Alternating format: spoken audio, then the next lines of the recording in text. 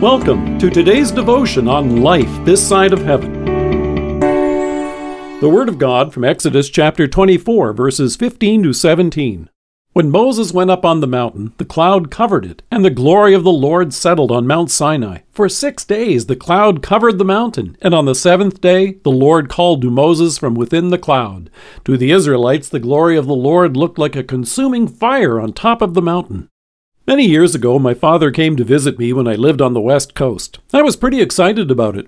It was a short visit, and I wanted to show him the beauty of the area, and in particular the breathtaking mountain view from the highway a short drive from our house.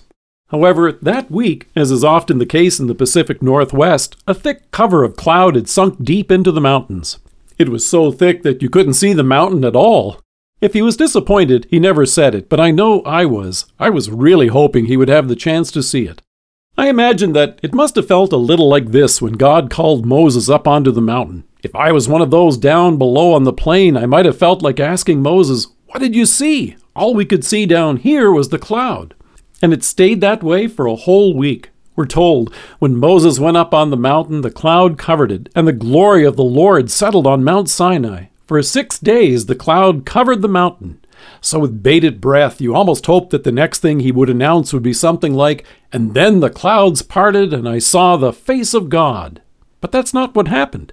Instead, he goes on to tell us, on the seventh day the Lord called to Moses from within the cloud. However, did you notice that no one seems to be disappointed by that? And for good reason. Moses describes for us what they did see, and he tells us, to the Israelites, the glory of the Lord looked like a consuming fire on top of the mountain. No, this was no Kodak moment. In Hebrews, it's described as burning with fire, to darkness, gloom, and storm. In fact, in Hebrews, we hear that the sight was so terrifying that Moses said, "I am trembling with fear." This cloud revealed God's presence. There was no mistake about it, but it also hid his face. Why is that? Well, as God would later go on to tell the prophet, "No one may see me and live." Sinful man cannot stand in the presence of our sinless and holy God and expect to survive. And what came next from God were the commands which each and every one of us have not kept but broken. Like a mirror, it revealed their sins in stark detail. Moses may not have been able to see God, but both he and the people could see clearly how far they had fallen. And with it, the acknowledgement in Hebrews where we hear, "God is a consuming fire." But God also pointed Moses and the people to the one who would come to rescue you and me from the terrifying consequences of our sins. The God who calls you and me to repentance points us in faith to our Savior, who has borne the wrath and the terror for our sins on the cross. When it comes to God's love for you, what do you see? We see our Savior, crucified for us and risen, having accomplished our salvation.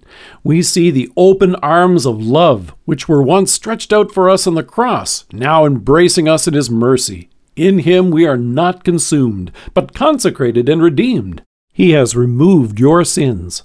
The face that God reveals to us is the loving face of our Savior.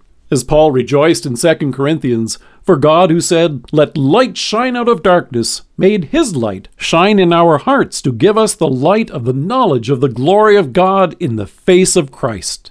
Now look at the view that stretches out before us.